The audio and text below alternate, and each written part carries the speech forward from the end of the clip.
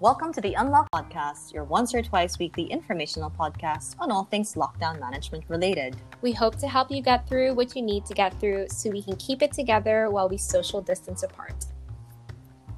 I'm Jet Acuzar. I'm based in the Philippines. And I'm Jantina Fong Nigaman, that's Niggemann, a Filipino based in Hong Kong, and we are your hosts.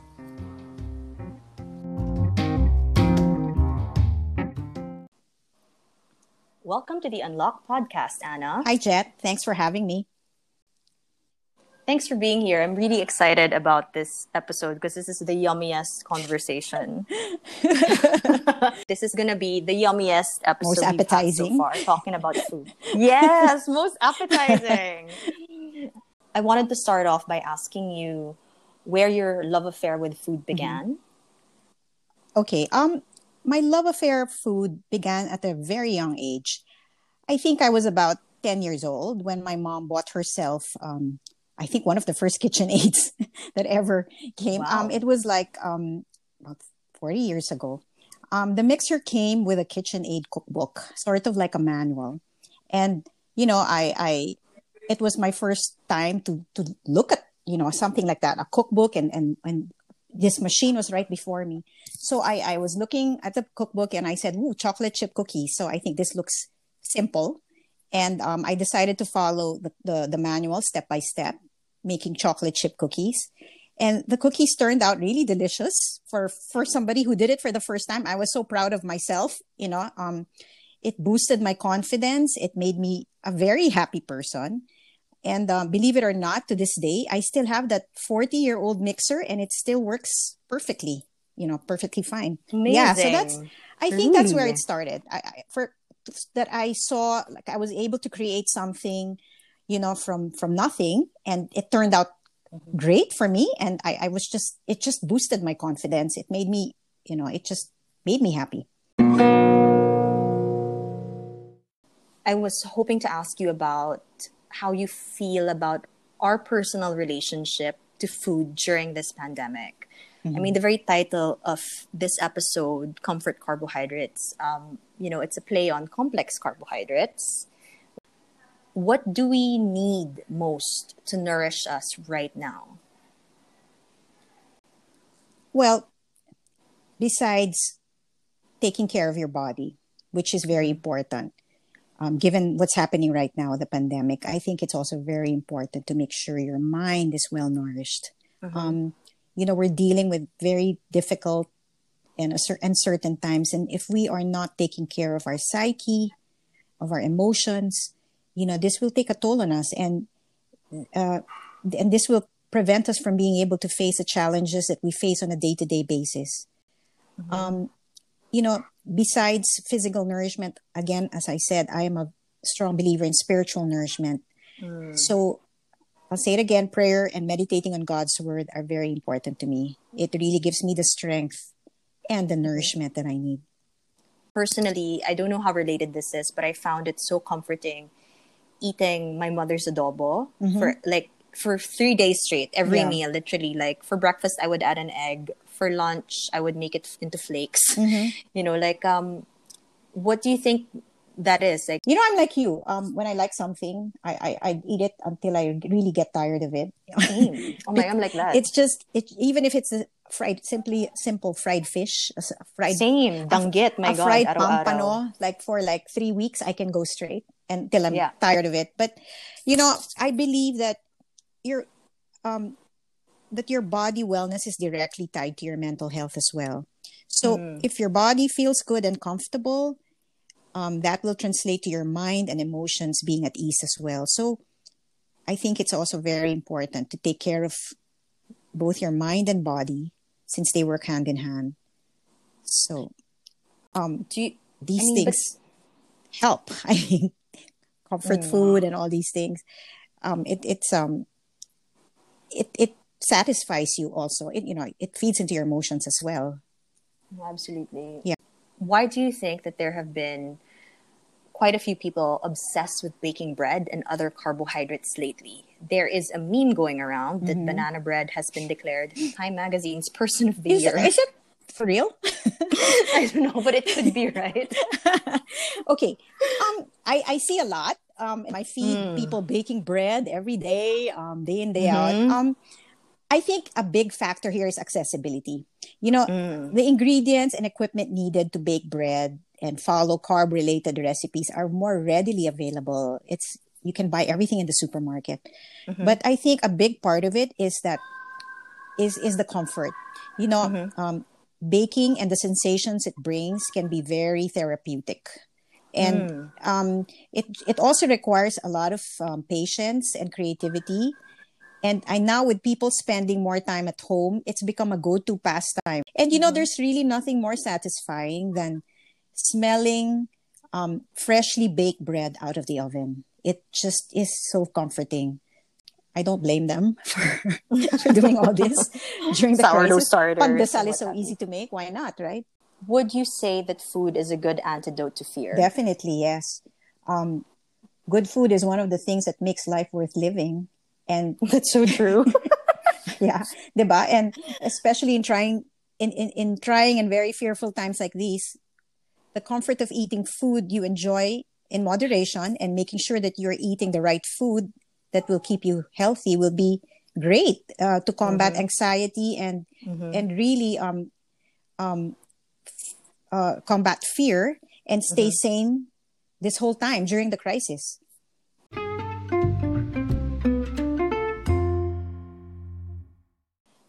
Where did the name Wildflower come from? I think it's one of the best restaurant names Okay, ever. Wildflower is really, it's a play on words. Because especially since me and my sister Margie, we wanted to put up a bakery cafe where a lot of the components on the menu had flour. Even savory food had flour. So we decided maybe it started with flour, but there was another restaurant called Flour in the States until it I don't know, it just morphed into Wildflower. So it's something that my sister actually thought of. And I think it's also to show that a lot of our stuff is made with flour and everything is baked in-house. I wanted to ask you what you think the word delicious means. Delicious is something that you can, I think it's something that you can consume and it just puts a smile on your face because it just satisfies you. It gives you comfort. I think that could be delicious. You talked about the cookies from the KitchenAid cookbook cheering you up and making you feel happy and good. I want to ask now, what do you like to make at home when you feel like you need a little cheering up? Because I think we all could use a bit of cheering up right now. You know, I come from a family of women who love to cook. And I have an aunt who gave me a recipe when I was young, about 30 years ago. It was a recipe of the easiest apple pie to make. This apple pie only takes 10 minutes to make and it's eaten straight out of the oven. And to me, this is the most satisfying version of apple pie and it just brings me a lot of comfort. So if I had the luxury of time, this is what I would make. On the topic of home cooking, what ingredients do you feel should always be present in the home? I would say butter, good vinegar, good olive oil, and salt. Because I think even if these ingredients are very simple, you can whip up anything from a salad to a main course and make a dish amazing using all these simple ingredients. And for you, what are the easiest things to cook at home? Basically, I feel breakfast would be the easiest thing to cook at home. But to be more specific, I think a good French toast can practically be done by anyone.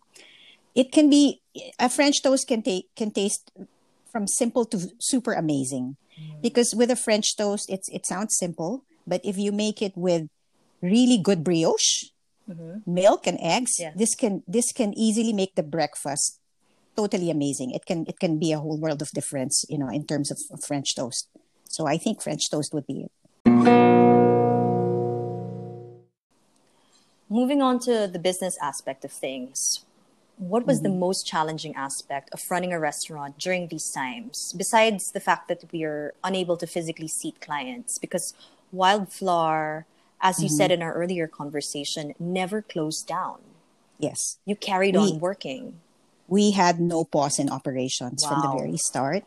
Hats off. Um, you know, when you eat in a restaurant, restaurants don't just offer food, they also offer the experience. And what is challenging for us is how to bring that experience to the homes, to the comfort of the homes of our customers. Because, once you pack food, it's not 100% anymore. Yes. So that's one big challenge for us, how to recreate that experience that you have in a restaurant. And also, it's also very hard now because, with all the restrictions, a lot of restaurants had to cease operations. In our case, we only were operating at the start with one branch, but now almost all are open. You have shortened hours, downsized staff, and very limited to pick up, takeout, and delivery, right? So this makes it very challenging because then we have to reach customers. It's harder for us to reach customers now because now you're competing with all other restaurants that the customer can access online and on call instead of just those within the immediate proximity of your branch. So it takes a more effort to stand out and drive sales. So whereas before it's just your neighborhood, the one next door, or at least two doors away. But now it's the entire online restaurant. You have all these restaurants that are competing against each other. Yes. And of course now there's of course of the slowdown of the economy. This means people are more conscious about their spending at the moment, and definitely, they're more price sensitive as well. I'm like that right now. Yeah. So because it's been a long while already, yes, right? I mean, if it were like 2 weeks, it's fine. But this is like, it's been we're already almost 80 days. So lower sales generated as a whole makes it more difficult for a business to cover your expenses and to stay afloat. So those are the biggest challenges. And of course, you also have the transportation issue, how to get your workers to work, all these things. There's so many of them. So you raised these very interesting points. How were you able to respond so quickly to these peculiar and really kind of unbelievable issues that nobody would have ever predicted, that this is a sort of situation that we would ever find humanity in? Yeah. I think in terms of the restaurant, we have always, we've always prided ourselves trying to be dynamic and always trying to evolve to better serve our customers, despite whatever setbacks or restrictions come along. So it was sort of serendipitous that we were able to launch Wildflower to Go a few weeks before the lockdown took effect. So this sort of allowed us to tackle issues of not being able to accommodate dine-in more readily than others. As I said, we had no pause in operations because right away we were like, we were accessible. And I guess it took a lot of quick thinking and adapting for us to be able to scale to this platform to meet the demands and to stay open throughout this whole quarantine period. What is one of the main takeaways or insights that you have from running your business? One of the most important things that I've learned is that learning the ropes of running a business. I think I mentioned this to you earlier. One of the early running a business is starting from a very young age. Starting at a very young age will be very valuable in being a business owner later. For me, that's very important. I used to spend summers in my Lola's province. She was a politician, and she built the first bakery there and the first supermarket there in that city. And I would visit her every summer. All of us we were forced to go there just to spend time with our grandparents. So I would do a little kunyari working there, and then I would take breaks, and there was this little scramble station outside, a little scramble stand outside her supermarket, and I would buy scramble every single day from this vendor. And watching the vendor make and sell this very easy to make concoction I said, it intrigued me, and I said, me, I can do that, so much that I can put up my own scramble stand beside his. So I did. I set it No. up. So I put a table. I was young, pa. I think I was like I wasn't even a teenager. So I put a table behind him. I bought an ice shaver, the manual one. I copied everything that he had because it looked so You simple. competed with him. So, yeah. Kawawa, I felt so bad. Now thinking about it, I don't know. But what I thought would be a very easy way to make money turned out not to be easy. Really? And I eventually failed and closed up shop. No. So this little experience taught me even back then that putting up and running your own business is not as easy as it may seem. No, you cannot just copy something that sells and expect it to succeed. You cannot just set up in a high traffic location and expect to have customers. And you need to constantly work hard to improve your product and service to make it valuable to win other customers.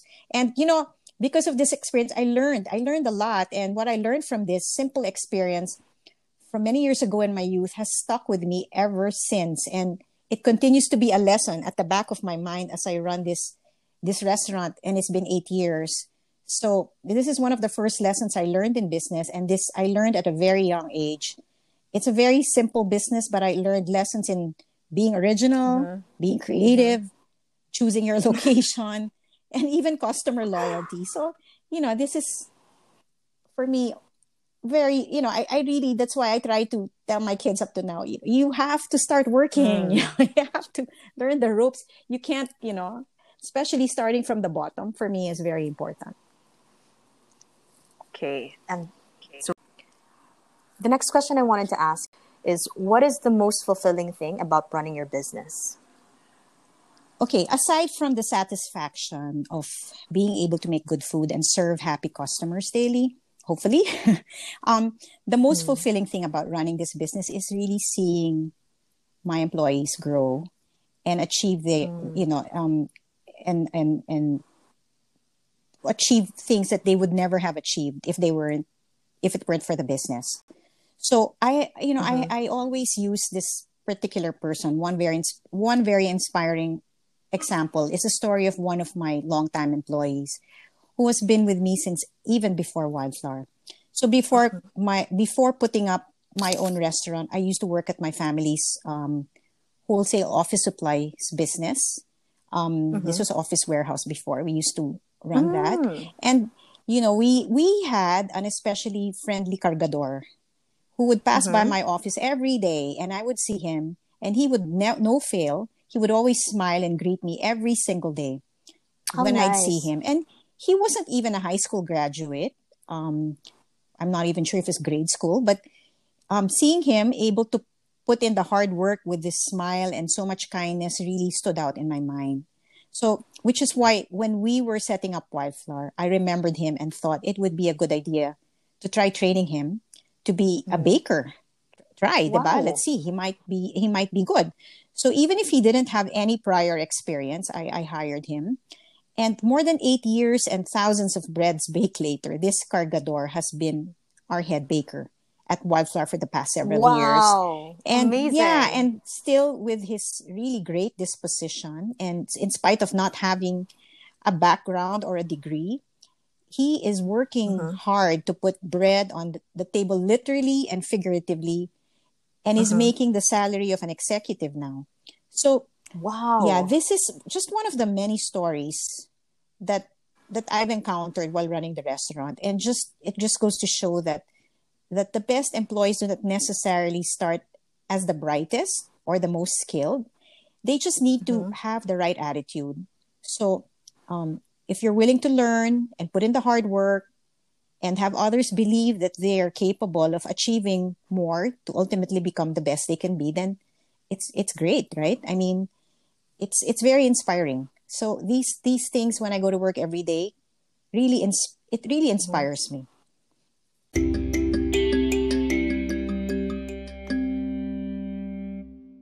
And I want to talk to you a little bit about optimism and leadership, because from my point of view, I believe that the reason Wildflower was able to quickly respond to the needs of the ECQ was also because they have they have a strong leader.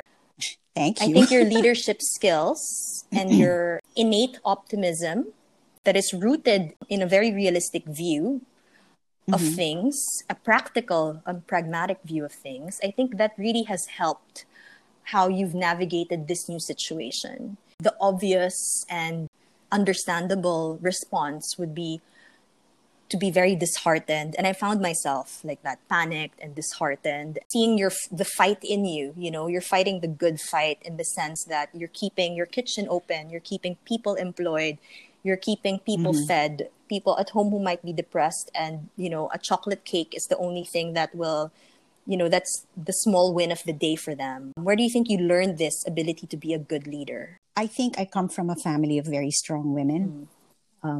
You know, my parents brought us up, all of us, we're 8 siblings all in all, and they brought us up to be, you know, to fend for ourselves, because we're a family of 8 kids, 6 boys and 2 girls. Wow. And I think at a very young age, we were taught the value of hard work. And if you want something, you have to work hard for it. Nothing was given to us in a silver, you know, in a silver platter. Everything we had to work hard for. And I think this kind of discipline and this kind of I think this mentality that our parents instilled in us is stuck with us. So I think in a way they were very understanding, if very supportive. If we made mistakes, they were okay with it as long as we learned from it. So I really credit all of this, whatever, leadership and the discipline and all that to my parents. Where do you think your optimism stems from? My optimism, I pray a lot. I get all my strength from prayer. And sometimes that's the only thing I really hold on to. My day starts with a prayer, because I feel like my entire day will depend on whether I prayed or not, or if you know, I stayed close to God. I meditate on God's word every day. What is it about God's word though that makes, because I mean, I pray every night as well, but I don't have the same optimism like you do. Because, you know, when I read the Bible, a Bible is a book that's full of promises from God. And I hold on to those promises. So when there's something like, there's a psalm that speaks to me, that resonates, I memorize it, and I just, you know, it until it really is, you know, in my system, until it's really all that I ever think about, and I focus on that, and that's what I really hold on to. And I you know, I feel like I'm God is my father, and all I have to say is, you're my dad, you promised me this, so I'm holding on to it.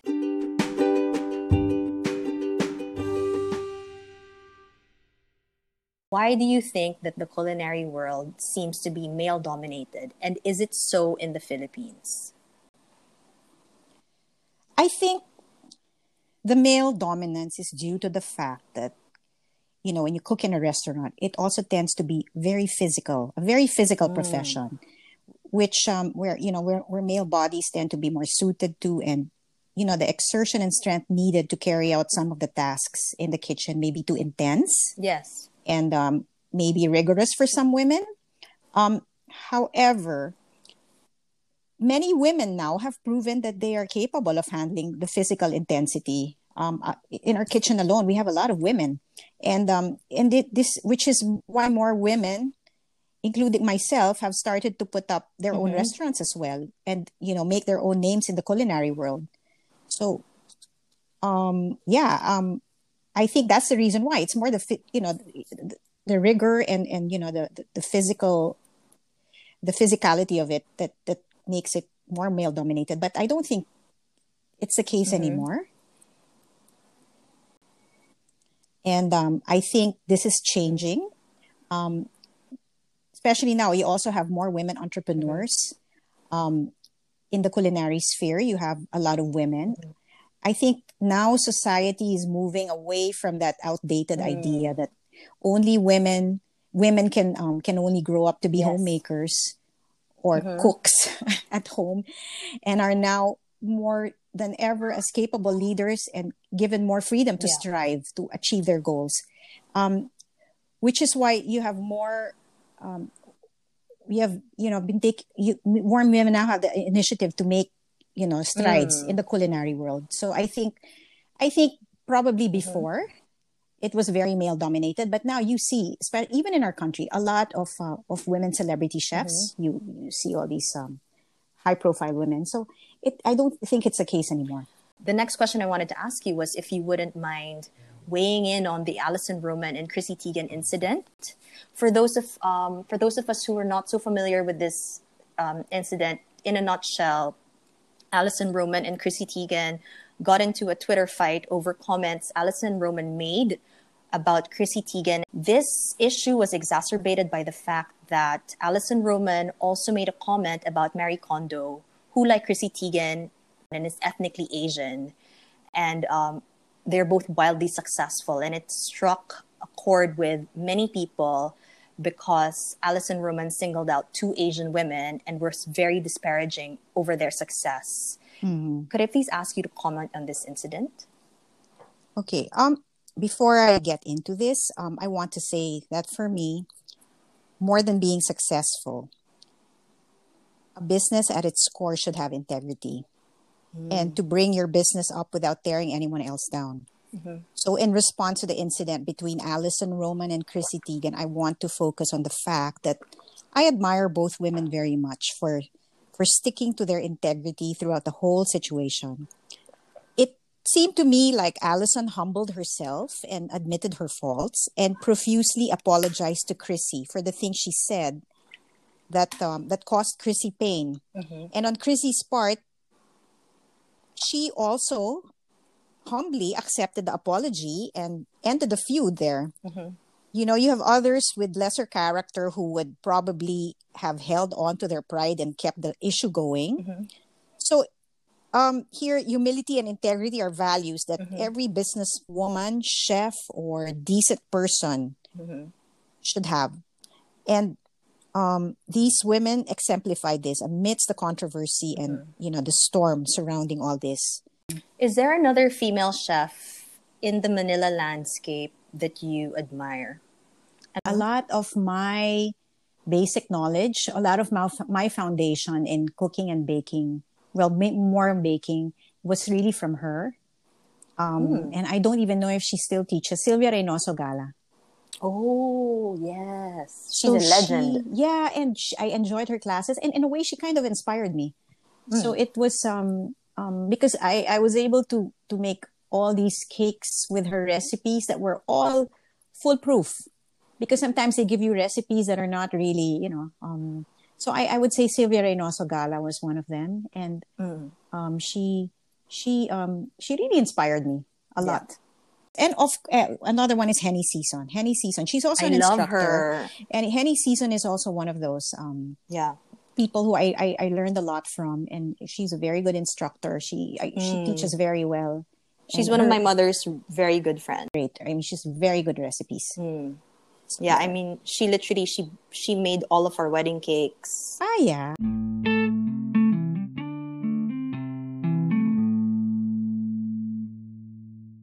As we approach a modified reality, I wanted to ask you where you believe we'll be going from here in terms of the food and restaurant industry, right? Like, what advice can you give other restaurants about how to make things work in this modified reality? I firmly believe that restaurants and good food will always have a place in the world and will survive beyond this crisis. But to make that happen, restaurant owners need to be they need to be ready to make major changes to the way they operate while staying true to the core of the business. I think the best advice I can give is to always trust in your instincts and keep up to date with what's happening around the world so that you will be ready, prepared to shift your business strategy and respond to anything that comes your way. There's no tried and tested playbook to dealing with this crisis. None of us ever knew that this would happen, and we're never prepared for anything like this. So you have to continuously develop your business in a way that works for you and adapt without having to compromise your brand or whatever products you offer. We're going to go on our final question. What is your prediction for the future of your industry? What is the best way to thrive in this environment for restaurants? Okay, I believe and I'm sure this industry will survive the crisis. I'm a big believer in the Stockdale paradox. It says you have to believe that you will prevail in the end despite the difficulties, and at the same time confront the brutal facts of your current reality, whatever they may be. Wow. So you cannot let fear paralyze or halt your progress.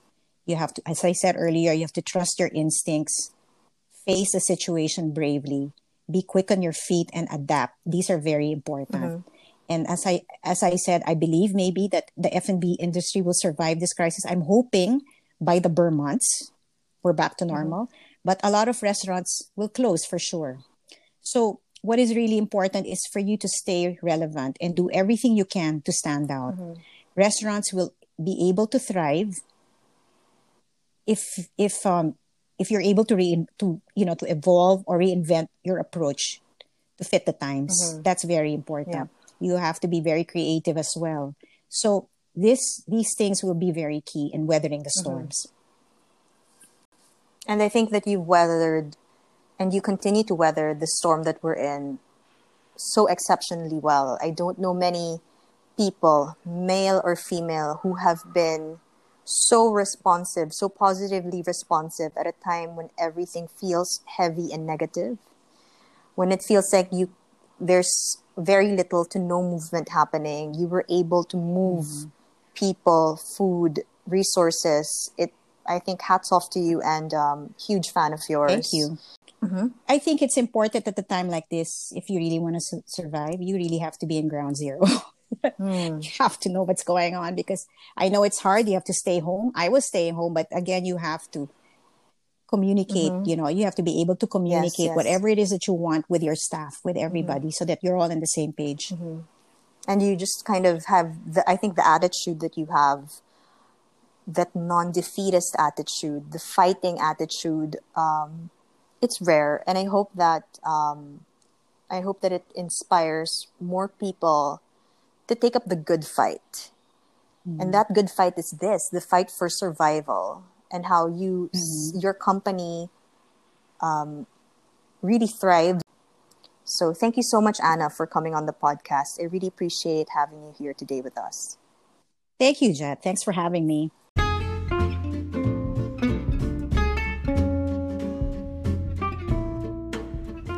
Thanks for tuning in to the Unlock Philippines podcast. We're definitely learning as we go along, as this is a homegrown and homespun effort using whatever tools are available to us at the moment.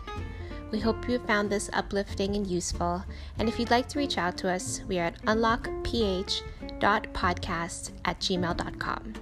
See you next week.